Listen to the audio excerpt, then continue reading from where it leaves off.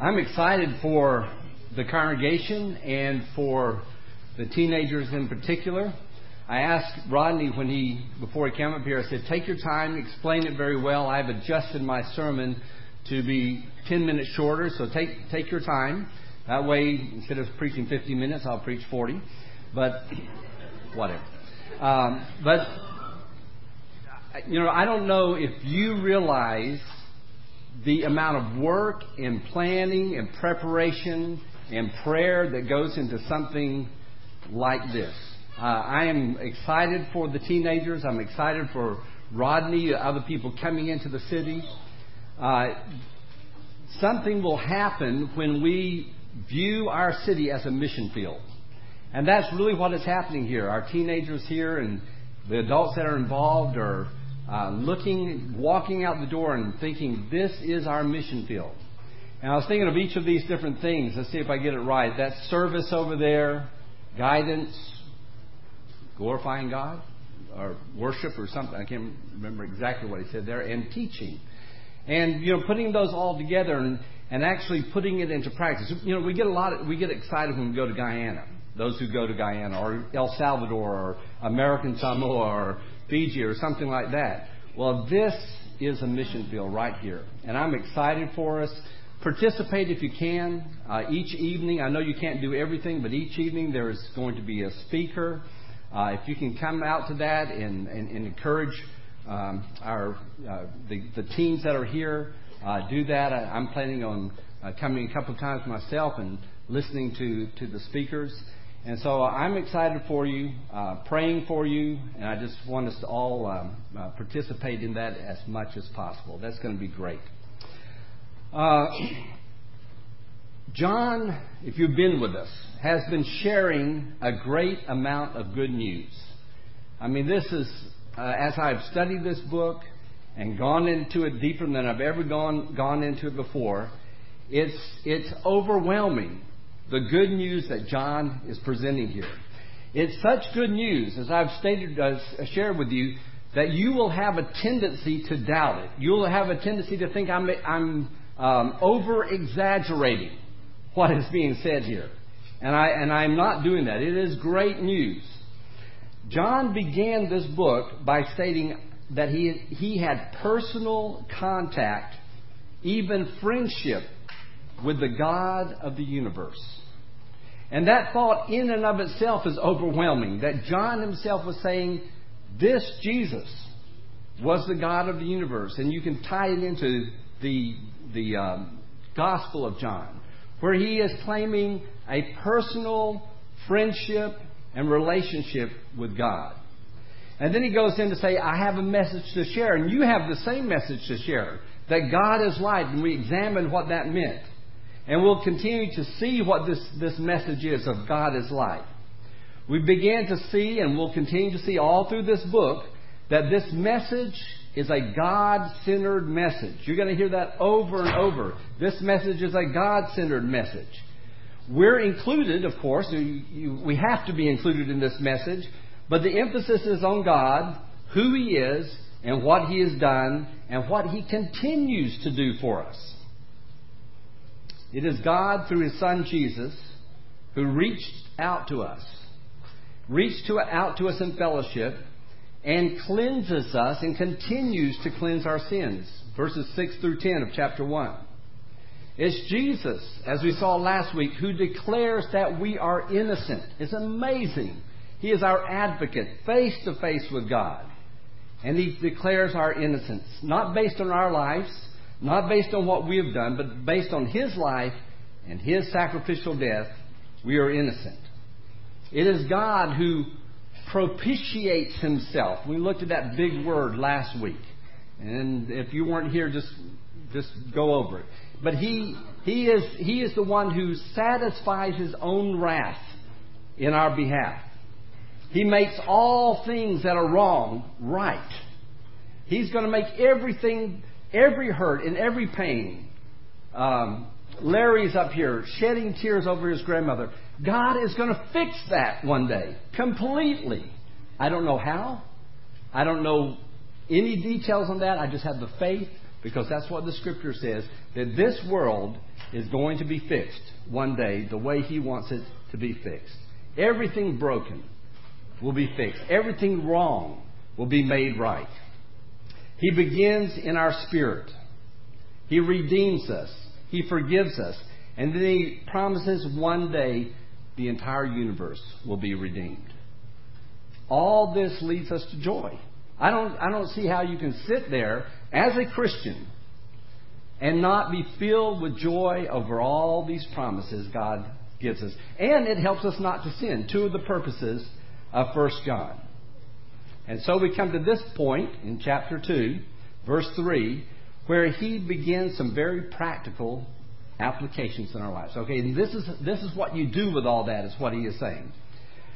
When we begin to think about all those things, we ask this question: how can I know this? How can I really know what you're saying is true?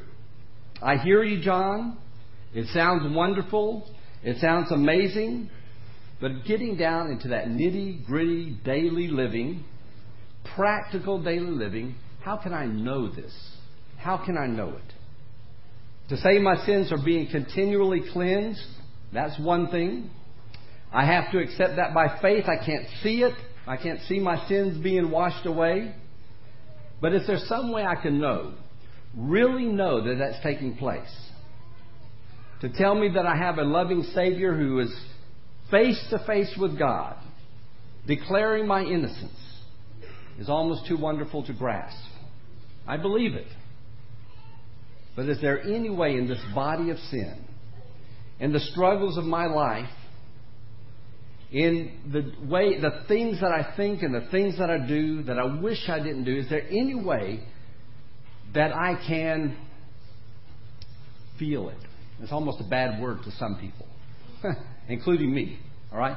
Is there any way I can feel, to know this and feel it, that this is true?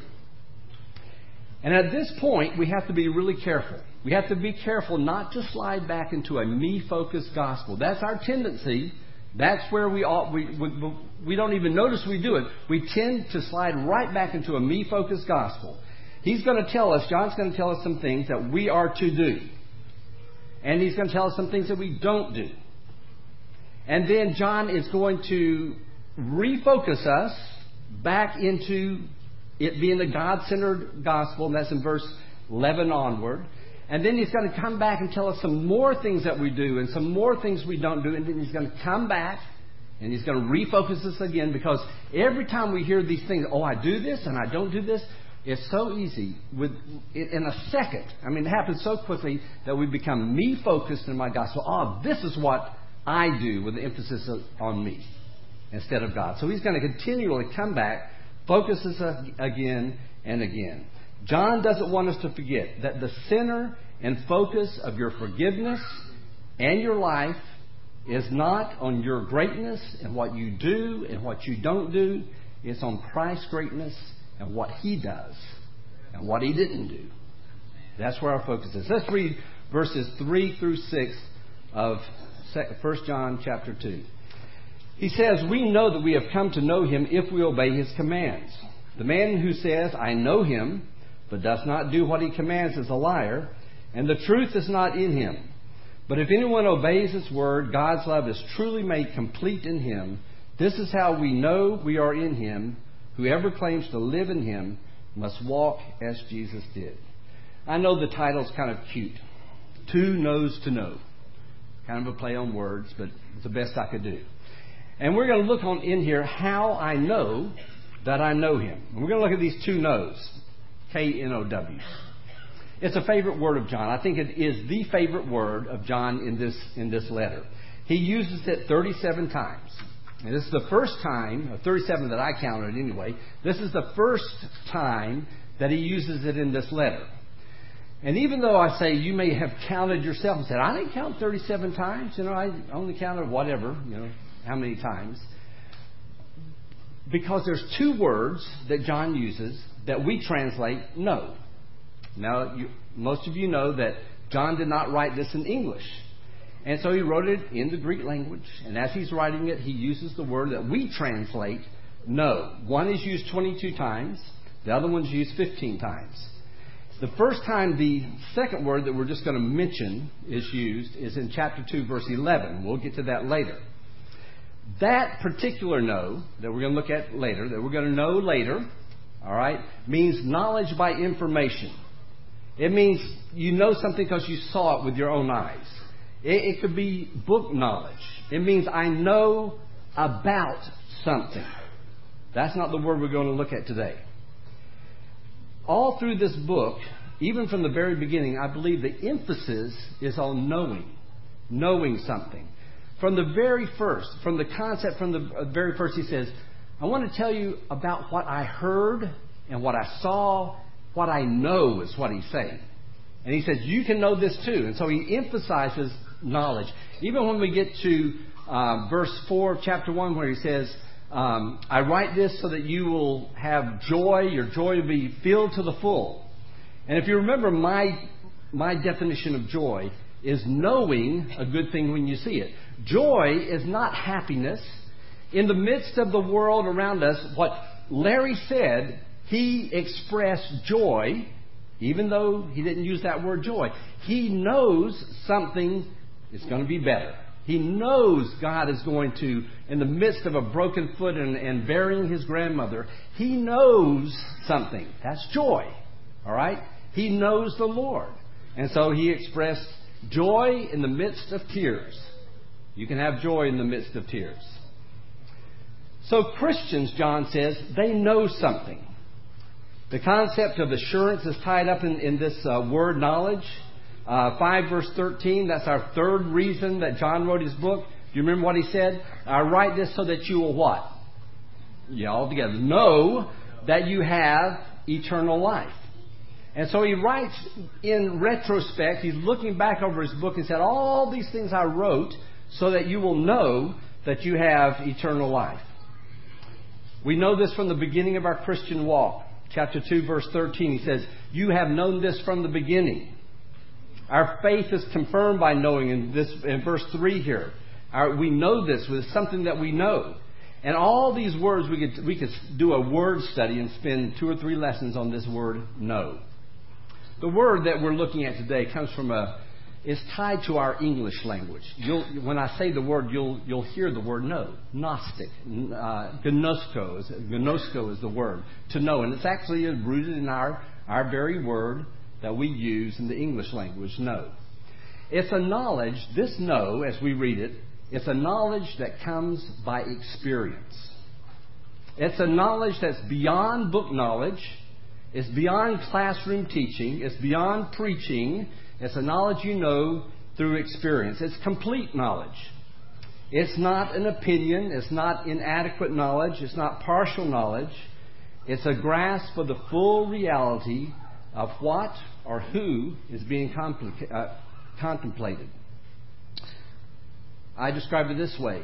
It's the light bulb coming on and burning bright.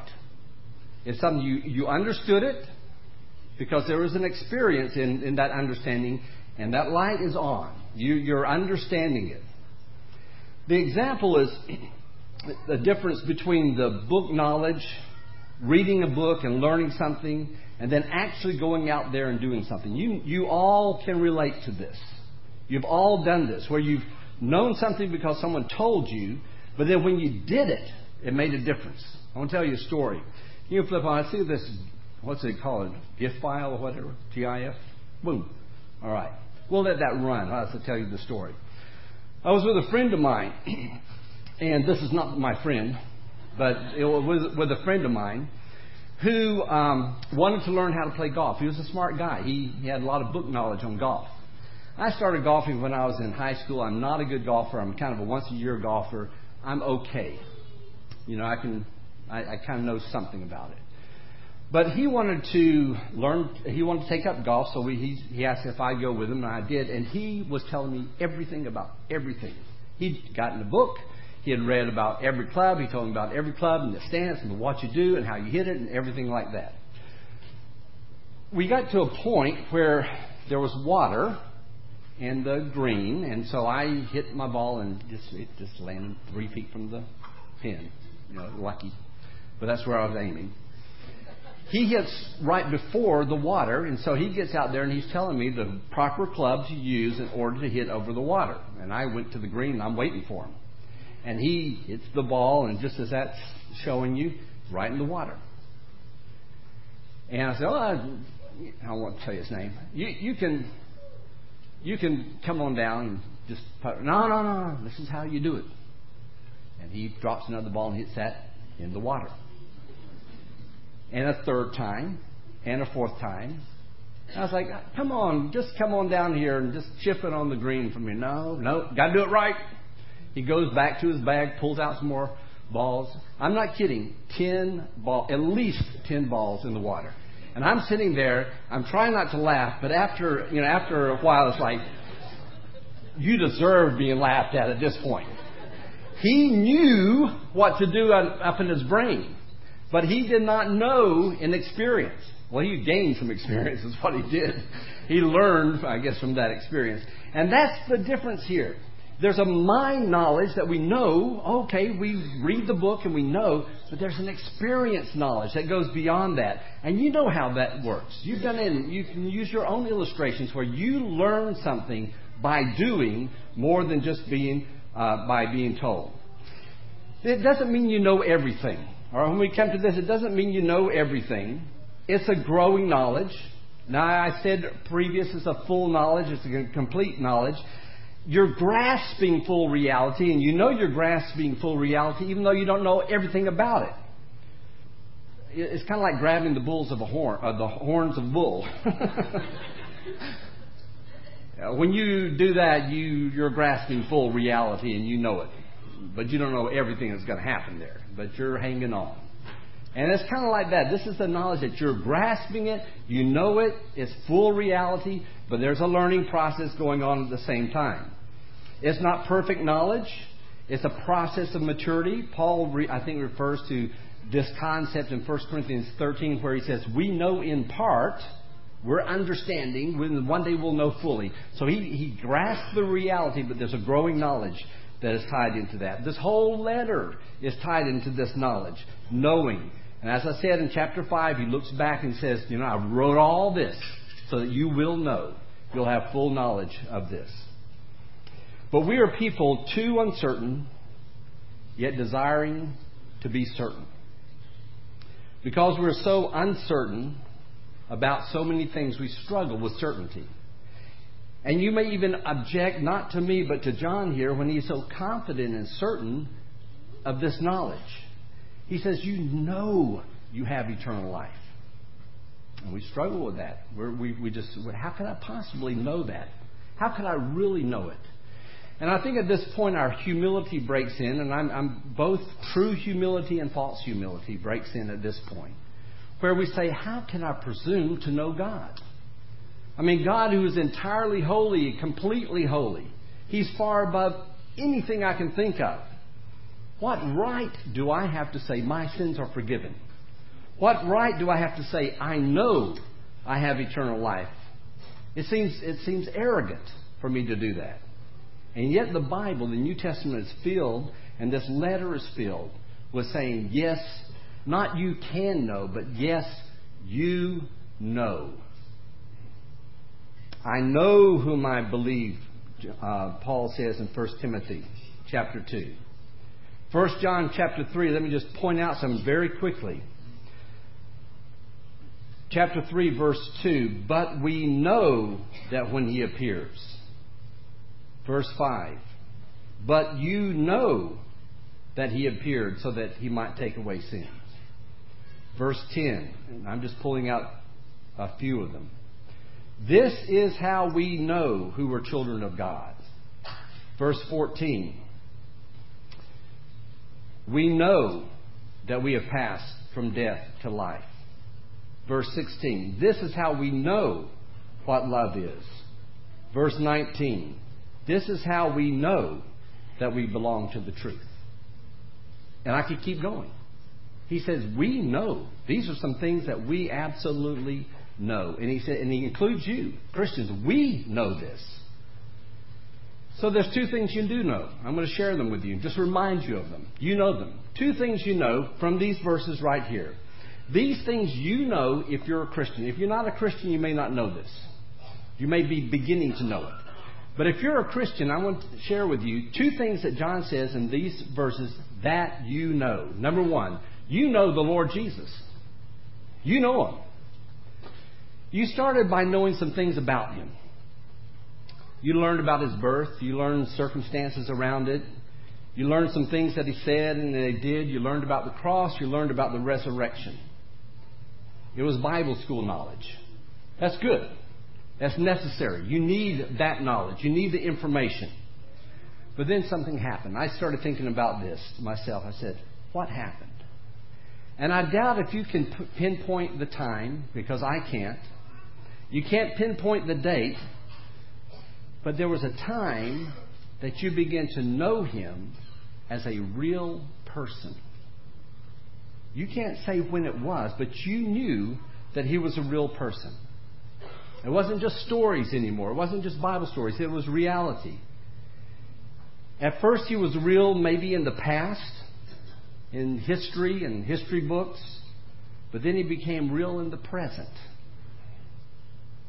It's to the point that you believed that He offered you forgiveness and an abundant life and eternal life, and you obeyed Him. You were baptized into Him.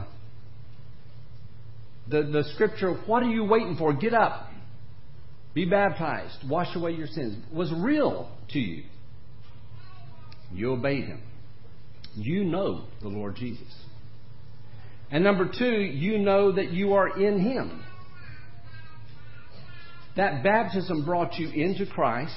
All of you who are baptized into Christ have clothed yourself with Christ, Galatians 3. You know that. And then in 1 John chapter 2, verse 6 here, he says, if we live in Him, whoever claims to live in Him is better translated, whoever abides in Him. Brings us right back to John chapter 15, that same word there. How we abide in Him as a branch abides in the vine. We are in Him. It's a reality. And this is where I think the beauty of baptism is. I can just explain it mentally, psychologically, not biblically on this point. But the beauty of baptism, and you know this from your own experience, is in those times of doubt, in those times of sin, as you struggle with sin, that memory of you going into that water and coming out of it, and that memory of being washed clean comes back to you, and you can say, I know whom I have believed. I know He took my sins away. I know this. Even in the midst of my doubts right now, my struggling, I remember that moment in my time when He took it all away. It was a physical action that God joined you, said He joined you into a vital, real saving relationship with Him. And at that point, the scripture that I have on the screen here is Hebrews chapter 8, verse 11.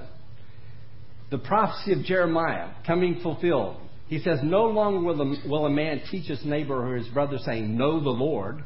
You see, in the Old Testament, as people were physically born into the Israelite nation, they had to be taught to know the Lord before they really understood. Even though they were in the nation, they had to be taught about Him. No longer do we do that, because they will all know me from the least to the greatest. You were taught before you came into the kingdom. You were taught how to know the Lord. And when you came into that vital relationship with Him, that living relationship with Him, you knew the Lord from the least to the greatest. The youngest Christian here, who was that last week, was baptized, someone, 10 days ago, something. The youngest in this audience that was baptized about a week ago, knows the Lord. To the greatest who's been here 60 years or more, you know the Lord. We all know the Lord. Now, when we know the Lord, we go to two extremes. I want to go through this. All right, let's see here. We go to two extremes. Number one is we emphasize our mind. And I want to talk about the two extremes that we go to, and we need to find a balance, and the Scripture is going to give us the balance. You go back to philosophy, all the way back as far as you can go in written time. People are trying to find out, what is life all about? Aristotle, all these people, what is life all about. And they reason it out. They think it out. They go through a logical way of trying to determine what life is all about. And we can do the same thing with the Scriptures, with God's Word itself. We can become so clinical, so logical, so cold in our thinking. We can fill up, we're trying to please the Lord, and so we give ourselves a bunch of rules and regulations, and we build hedges to protect us from what God says not to do, and we build a hedge around the hedge. I mean, it really happens. We think in our mind what we need to do and what we don't need to do, and then as we discuss it, what do we do? And this is all of Christendom. We divide, don't we? We say, well, I believe this is what God wants us to do, and you don't believe it, so you go your way and I go my way. And when you go your way, I say, well, look at those Pharisees. Look at those old Pharisees, without realizing what a Pharisee I am in my rules and my regulations, trying to do what is right. There's no joy in that kind of living. There's a great deal of fear. There's always the questioning of my salvation. And that's not what I read in the Bible. That's not what I read in 1 John. So we go to the other extreme, an emphasis on emotions. We look for the experiences. We're saying, if this is real, I need to feel it. Surely I will feel something if this is real. And so we try and seek that experience. We look for a feeling. It could happen in prayer, a good church gathering together where you have a really good preacher. You can get that feeling. You go to another country and you do some kind of... those of you who have gone, when they come back, they're all excited. All right, why? What was different there? It was another country, and you get this feeling. Could be out in nature, taking a walk. We call it a mountaintop experience. Actually, you go up there and you get a feeling. You're close to God. Have you ever seen that sunset on top of a mountain or on an ocean? You get a feeling. And there's nothing wrong with that. John warns us later, though. He says, now listen, test the spirits. We'll get there later. Not all is of God. There's such a thing as a counterfeit Christianity. He calls it the Antichrist. Not everything is of Christ. Peter says Satan is an angel of light. He looks good. He sounds good. He feels good. And he's wrong. It's all wrong. So when we swing to the emotional side, we're looking for confirmation. I just need to know. We jump from one experience to the next. It's not saying the experiences are bad. They're not. But you have to be careful with them. Test them. And don't judge others when they don't have the same feeling you had. When they don't have the same experience you had. And that often happens. You see, I experienced something and you didn't. And so I'm more spiritual than you. And what happens with that is we begin to pull away. Just like in our minds, we pull away as we argue the Scriptures and we go our different directions. Because I had my experience that you didn't have, I pull away from you. I'm doing the same thing that other people did when they're using just their mind. If you pull away from someone because they are not experiencing the same things you experience, it's probably an indication that your experience wasn't genuine. Because later on, John's going to say, the experience that you have in Christ, it draws you to some other people. It's amazing. The experience you have in Christ will pull you to other people even when you disagree with them. Even when they don't experience the same thing you experience. Even when you don't like them. It's going to pull you to a true spiritual experience will pull you together. The spiritual is how you conduct your life. It's not how you conduct a miracle or a Bible study. Spiritual is gentleness with your spouse. Not having a spirit-filled moment. Not even having a regular quiet time where you're studying your Bible. Spiritual is obeying God's commandments, not receiving visions, not even being asked to teach a class. You can delve into the mystical. You can experience all sorts of wonderful things. You can learn Hebrew and Greek. You can know the meaning of obscure scriptures. But if you're impatient, if you're angry, if you're self-centered, if you're joyless, if you're cranky, if you're frustrated, if you're bickering, if you're envious, if you're bar hopping, if you're women hopping, men hopping, surfing the internet in the blackest areas, John says you will not know that you know Him. There are two ways these verses tell us that you will know that you know Him.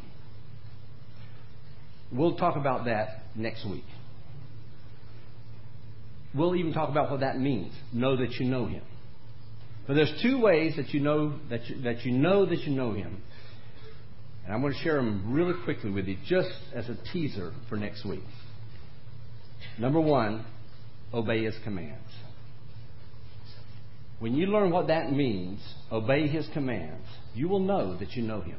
Now, some of you mental thinkers, you're cerebral thinkers, you all just went to making a bunch of laws. You just did it. All right? Next week you're going to find out what He means by keeping His commands. And the second one is correct walking. You've got to be walking right. I'm going to teach you how to walk next week. Actually, you know how to walk. But we're going to look at what He means by walking. And that's all I'm going to say on those two. But next week we're going to look at how we can know that we know Him. And it's tied in. Read verses 3 through 6. In fact, read chapter 1, verse 1 through chapter 6. It'll be good for you. Chapter 1, verse 1 through 2, verse 6. And get that whole context, and we'll be looking at that. A lot of us as Christians question ourselves. I just don't know. I'm here to tell you, you do know. You just need to be reminded. You forget so easily. And so we're going to use as we go through John, we're going to be reminded over and over again what you know. And it's going to encourage you. It's going to give you great joy. Right? It's going to help you not to, thank you, sin. And you're going to know that you have eternal life. If you're outside that relationship, if you've never come to God in faith, you haven't turned from your way of living to His way of living, been immersed in that water, that grave of water, so that your sins can be washed away. You probably don't really know what I'm talking about. But I guarantee you do that, and you will know that you know. If we can help anyone in any way, we have some elders that are here. They'll be up front to receive you as we stand and as we sing.